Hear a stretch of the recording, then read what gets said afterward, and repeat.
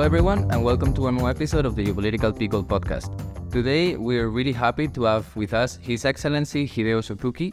He's the ambassador of Japan in the Czech Republic, and today we will be talking with him about security in East Asia and the security threats that Japan is facing right now. So thank you, Mr. Ambassador, for being here with us today. Thank you very much for giving me this opportunity. Thanks again for joining us. So to start off with, I just wanted to talk about very generally, what are some of the constraints and opportunities that Japan has because of its unique position, and how do these govern its external relations and its foreign policy? Well, thank you for the very good introductory question. I think I talk about what are the principles that govern the Japanese foreign policy. Japan has been the country that has most benefited of the free and open democratic system, free and open trade system established after the Second World War and the Bretton Woods institutions.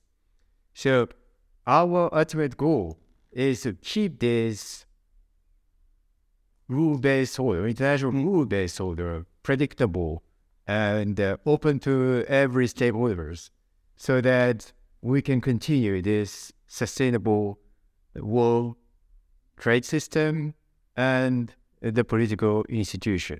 So we are very much committed to the multilateral system. We are living in this world of multifaceted layered system. And on the top of that, we have the United Nations, of course. Mm-hmm. And from January this year, we are a non-permanent member of the Security Council of the United Nations. This is very important for us. This is where we can get our foreign policy locked in the world issues, the most important world issues, where we can reflect the voice of Asia in this world institution. So United Nations is really a very important factor in the Japanese foreign policy. That's why we have a huge mission in Europe, and we have one of the most experienced and talented ambassador, permanent representative in Europe. Second, we especially uphold this rule-based order in the Pacific. Our aim is to, as I said, to keep this free trade system, free democratic system.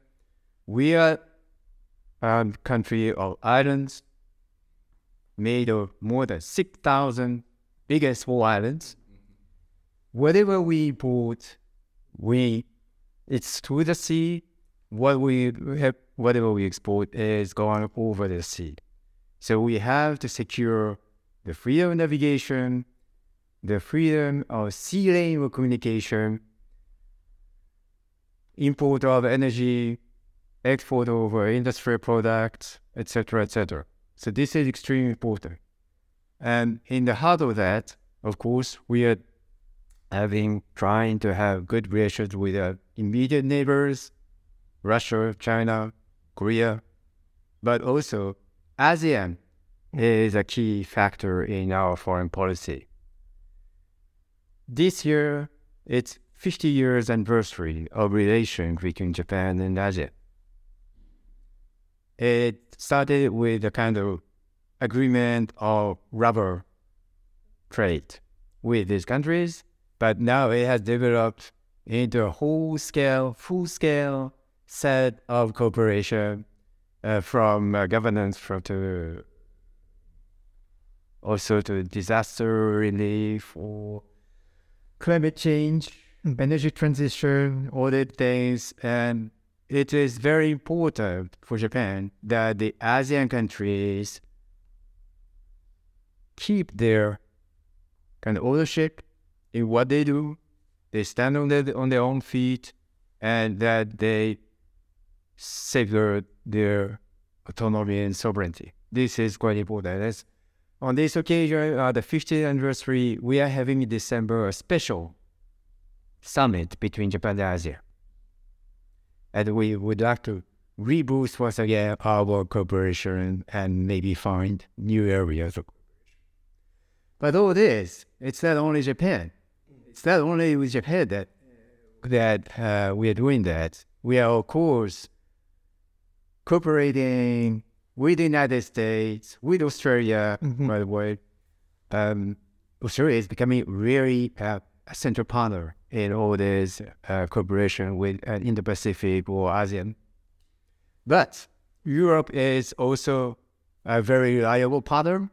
So we welcome very much the involvement of European Union and its member countries to be engaged in many ways in the Indo-Pacific, ASEAN, East Asia, whatever, in building this or safeguarding this multilateral system based on rules, based on predictable rules, international recognized rules, and connect also these countries to the world.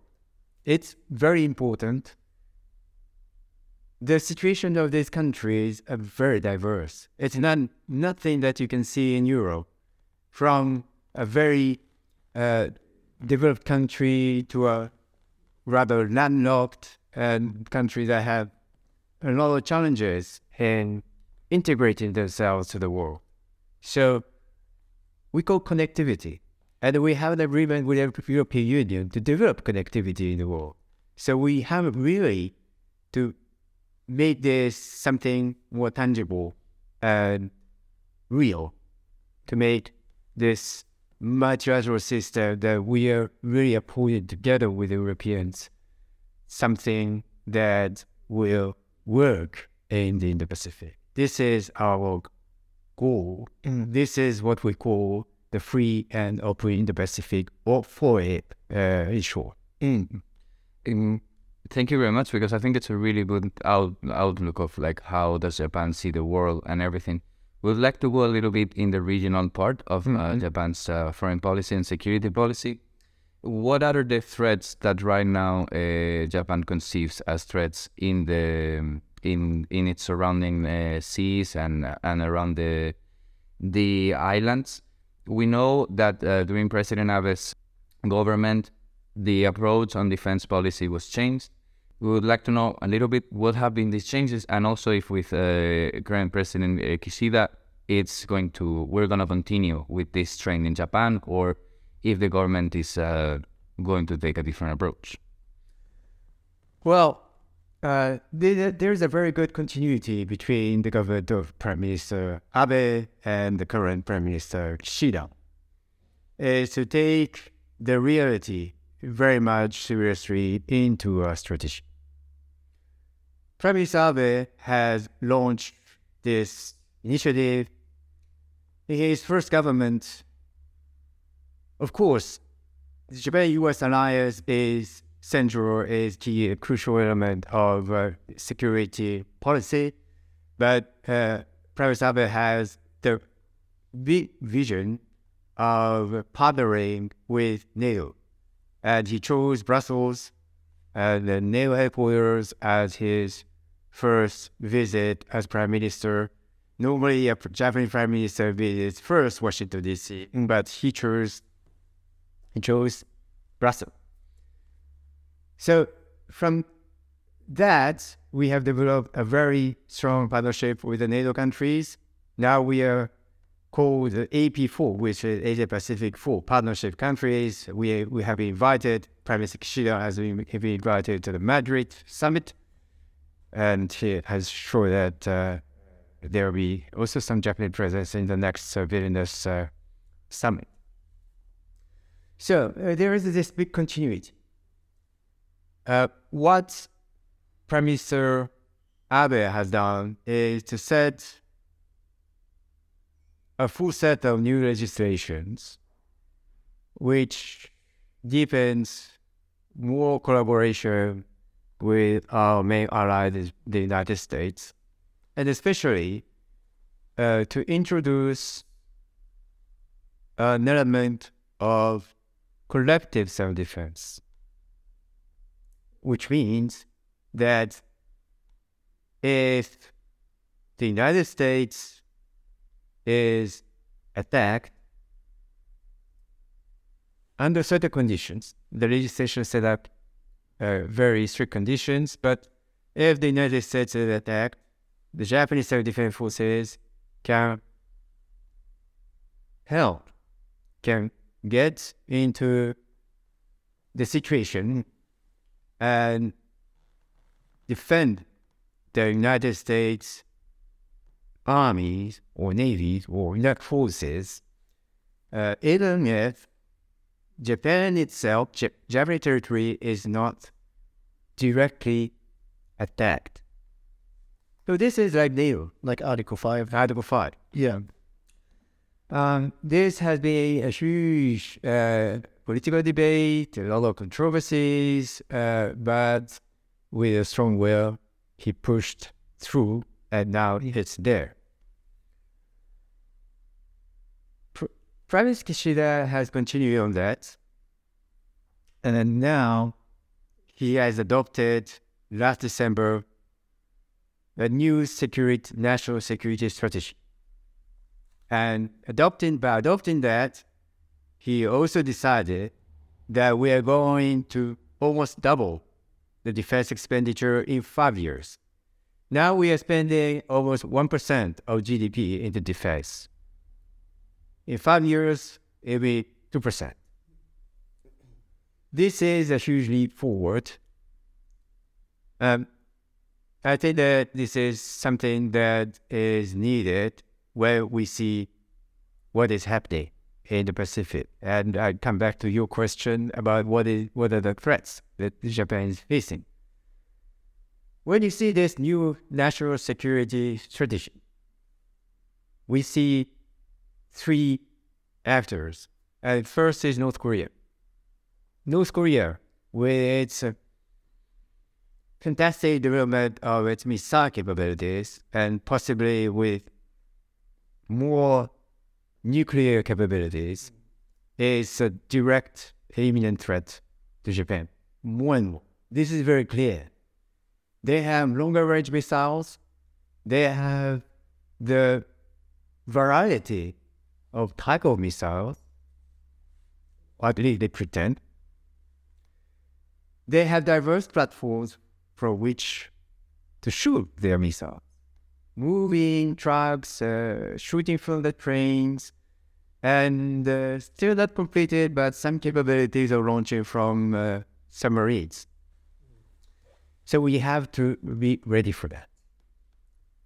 And for that, we have the one missile defense system that we developed with the United States. But if taking into account these recent developments, maybe this missile defense is not perfect.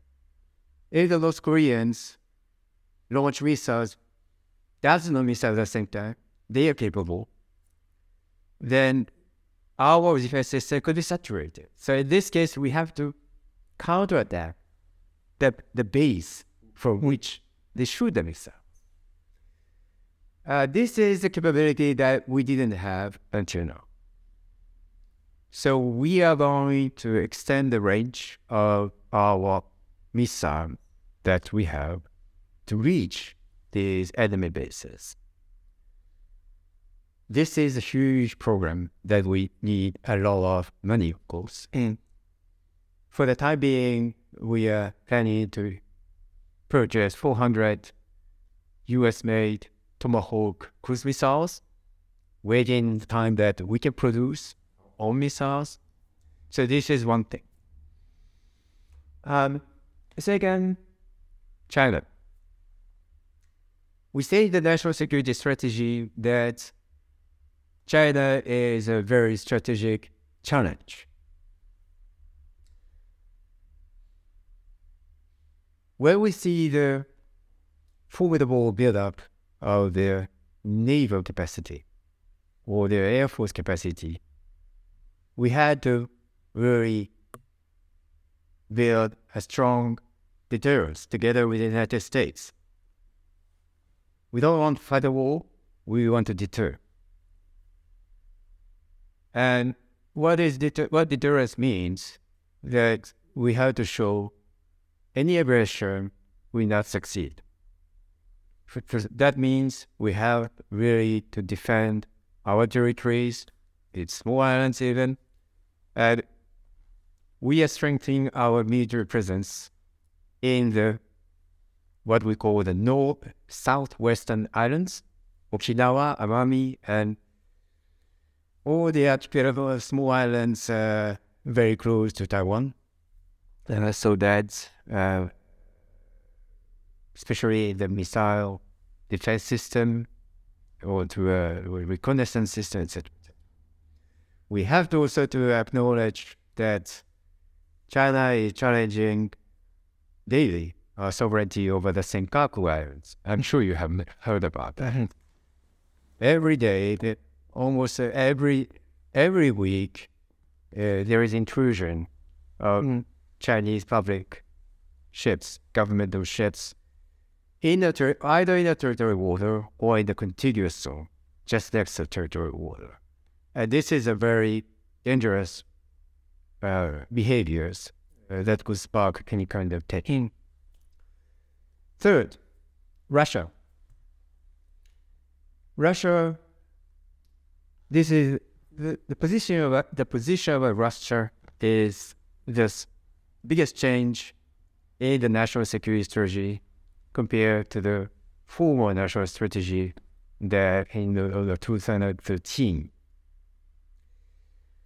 Russia is now perceived first in the European continent a threat to Europe, and in Asia, it's now perceived also an element of grave security concern, especially because more and more their activities are linked with Chinese activities. More and more, especially after the war in Ukraine started, we see more and more joint flights between Russia and China all around the Japanese archipelago, or joint navigation between Russian Navy and Chinese Navy, or they around the Japanese islands. This is something that we have to take into account. We see also more activities of the Russian armed forces around what the Japanese northern territories that Russia is occupying illegally since the end of the World War II.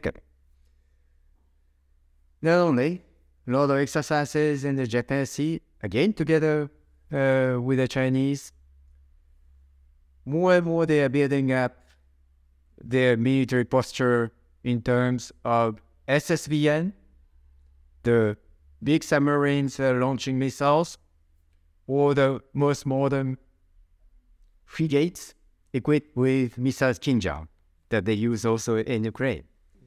So these are the challenges that we're facing, and these are the challenges that for which we're preparing with this new security strategy and the new defense budget, which is going to be doubled in 5 years.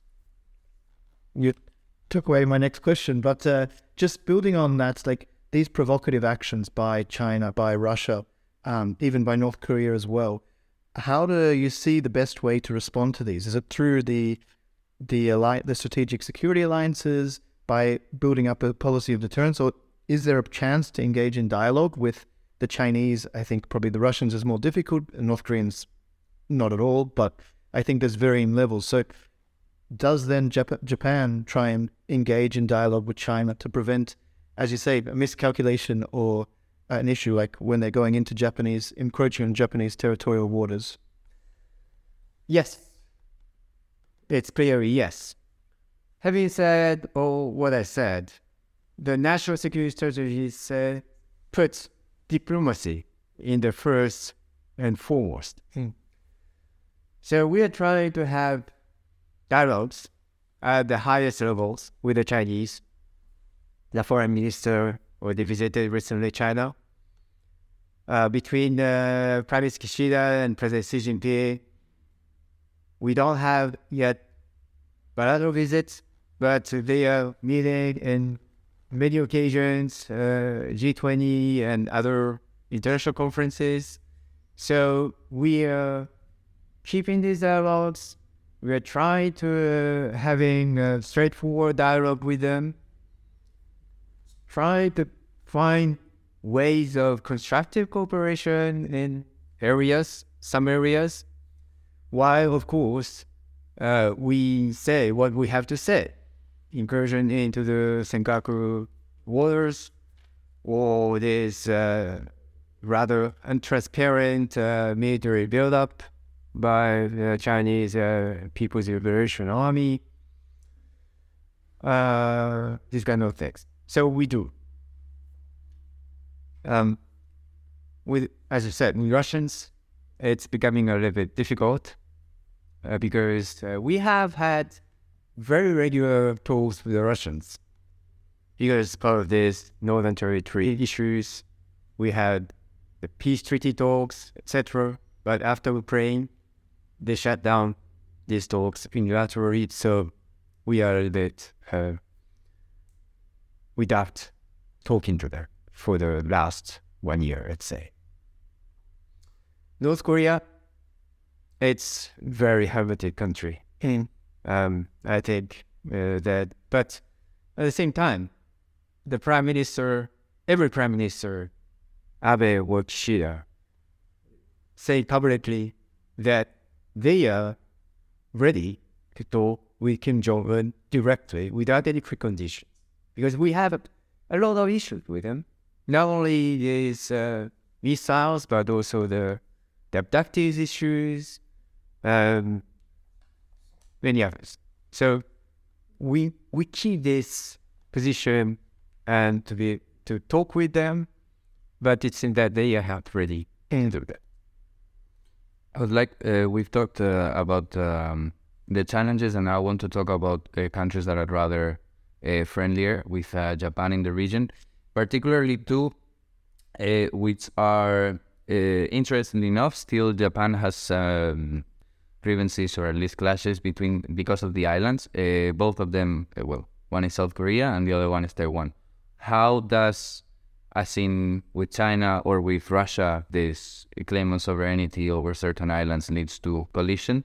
How is it shaping the relationship of Japan with South Korea and Japan with Taiwan? Well, with South Korea, the new president, Yoon Suk-yeol, has clearly put his priority having good relations, security cooperation with Japan. And he says it everywhere. Even during his visit to Washington, D.C., his statement in the Congress, he clearly said that the trilateral cooperation between Japan and Korea, United States, and Japan is essential, and he would like to do that. So we are very much appreciate this kind of statement, and the visit to the leaders, the president of Korea to Japan and Prime Minister of Japan to Korea is happening. It's been a long time it didn't happen, so we are very, very positive, and we'd like to continue on this note. President Korea has been very instrumental in solving some of the history issues, and this is a very good step forward to put forward the security cooperation. In East Asia, Japan and Korea are the only two advanced democracies. We have to cooperate to cope with the different threats and challenges, especially North Korea.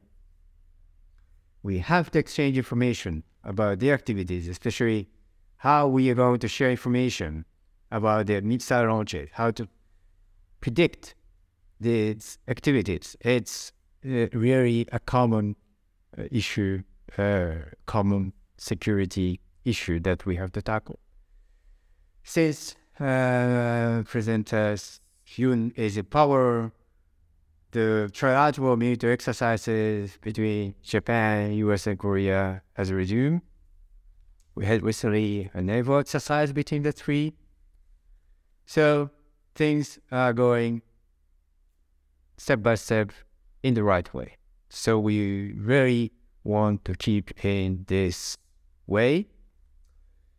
Taiwan, of course, we don't have a formal diplomatic relations, but we have a strong presence in terms of economy, in terms of business. We have a representation. It's not an embassy, we have a representation. And Taiwan is really a very close partner every year. We think that Taiwan has also its role in international arena. COVID and public healthcare is one good example of that. They managed very well the pandemic in the during all these years. I think these experiences could benefit all of us. I have one more question just about security partnerships. So obviously we're talking about now South Korea, US as a trilateral partnership. We also have Quad, which I think has seen increased importance in terms of security. I mean, it's very important for Australia's foreign policy now and our new defense outlook with Japan as a major partner. And then with the Philippines recently signing an agreement with the US on multilateral defense. Obviously, these are all in response to China's rising naval capacity and posture. Do you think that they'll be effective over the long run in preventing the rise of China and actually maybe at one day being able to bring China to the table for a negotiation and sort of a integration into the system? Well, first of all, we very much value the Quad partnership between Australia, your country, and United States, India, and Japan. It's a very, very valuable framework, not only from the defense perspective, but also from the various economic issues, social issues. We have tackled the COVID pandemic together with the Quad. We have invested a lot in supporting the vaccine industry in India so that they can produce more vaccines that could be exported to the ASEAN countries and other Asian countries. So this is developing as a real kind of one big element of the structural governance in the Indo-Pacific. So we very much value the participation of Australia, a very big partner for us. So, well, I think that, the specificity of Indo-Pacific, security in the Pacific, is that it's not a monolithic structure like you have here in Europe. Here you have the European Union and the NATO that covers a huge, it's almost geographical Europe, almost. Not yet, but Indo-Pacific is completely different. The only very formal alliance is between Japan and the US, Korea, US, and Kansas. The others are more or less of partnership of variable geometry, sometimes bilateral, sometimes trilateral. For example, the agreement between Philippines and US is very much welcome, but the shape of this bilateral structure is very different from one another. So the efforts that we have to do is very complex.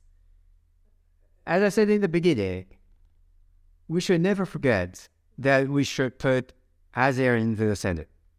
So we have these bilateral agreements, but every time we have the feedback this in the ASEAN context. That's the only way.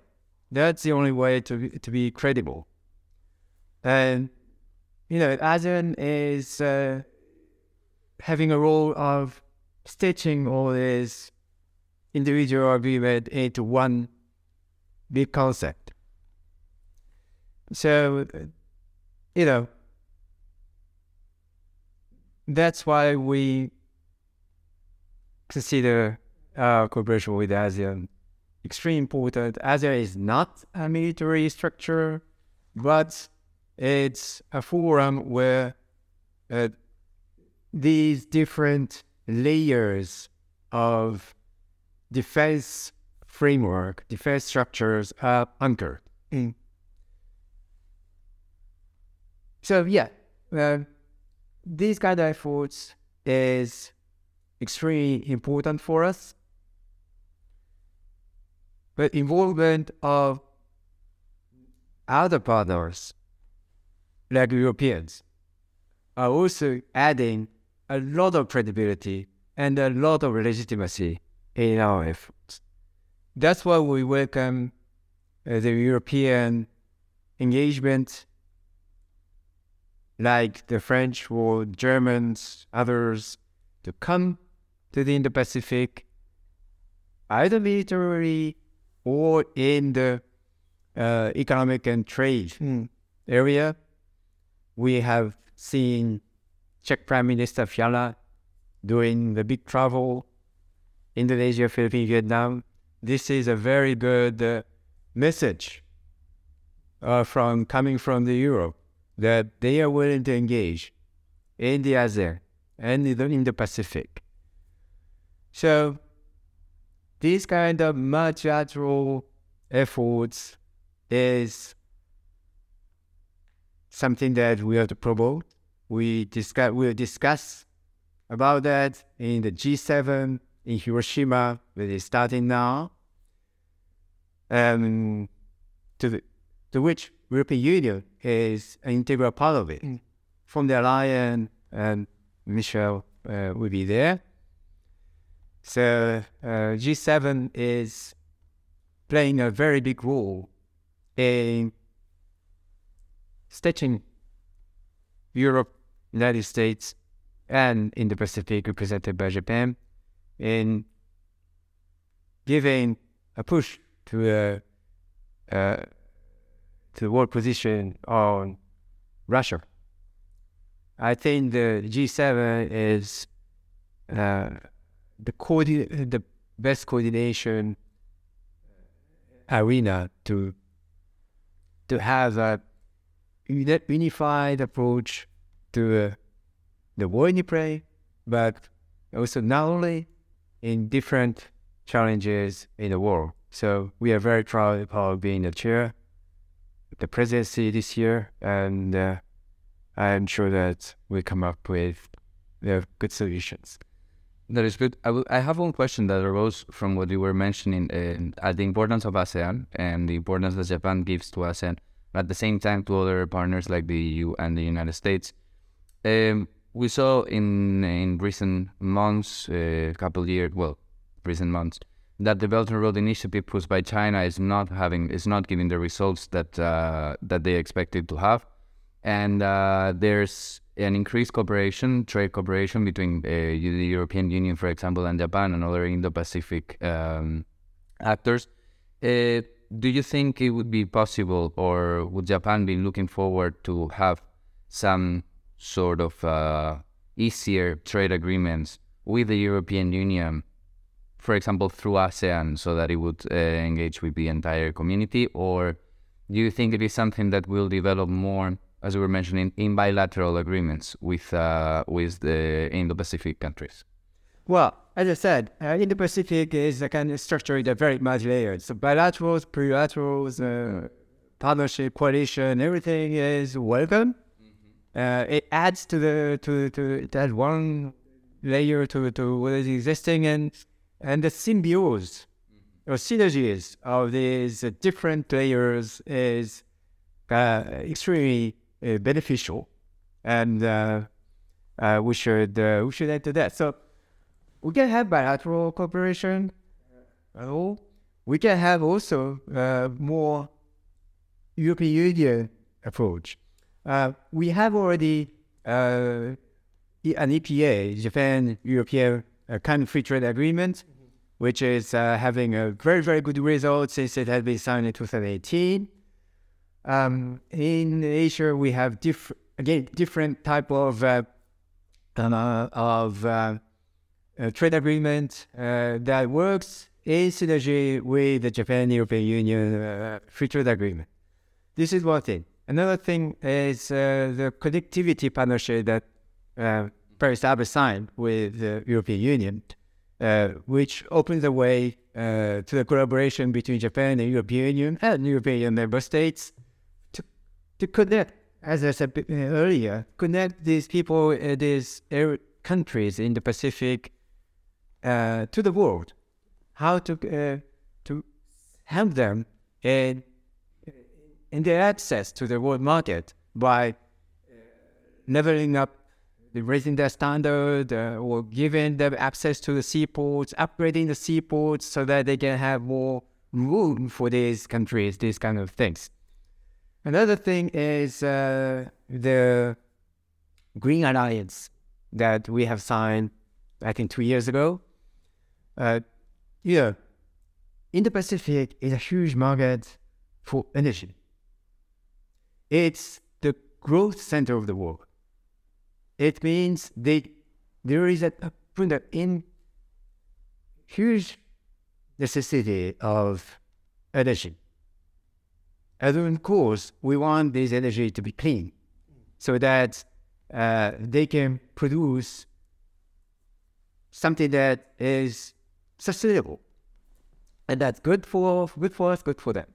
So how we are going to make cleaner the existing energy, how we're going to provide additional energy in a cleanest way as possible.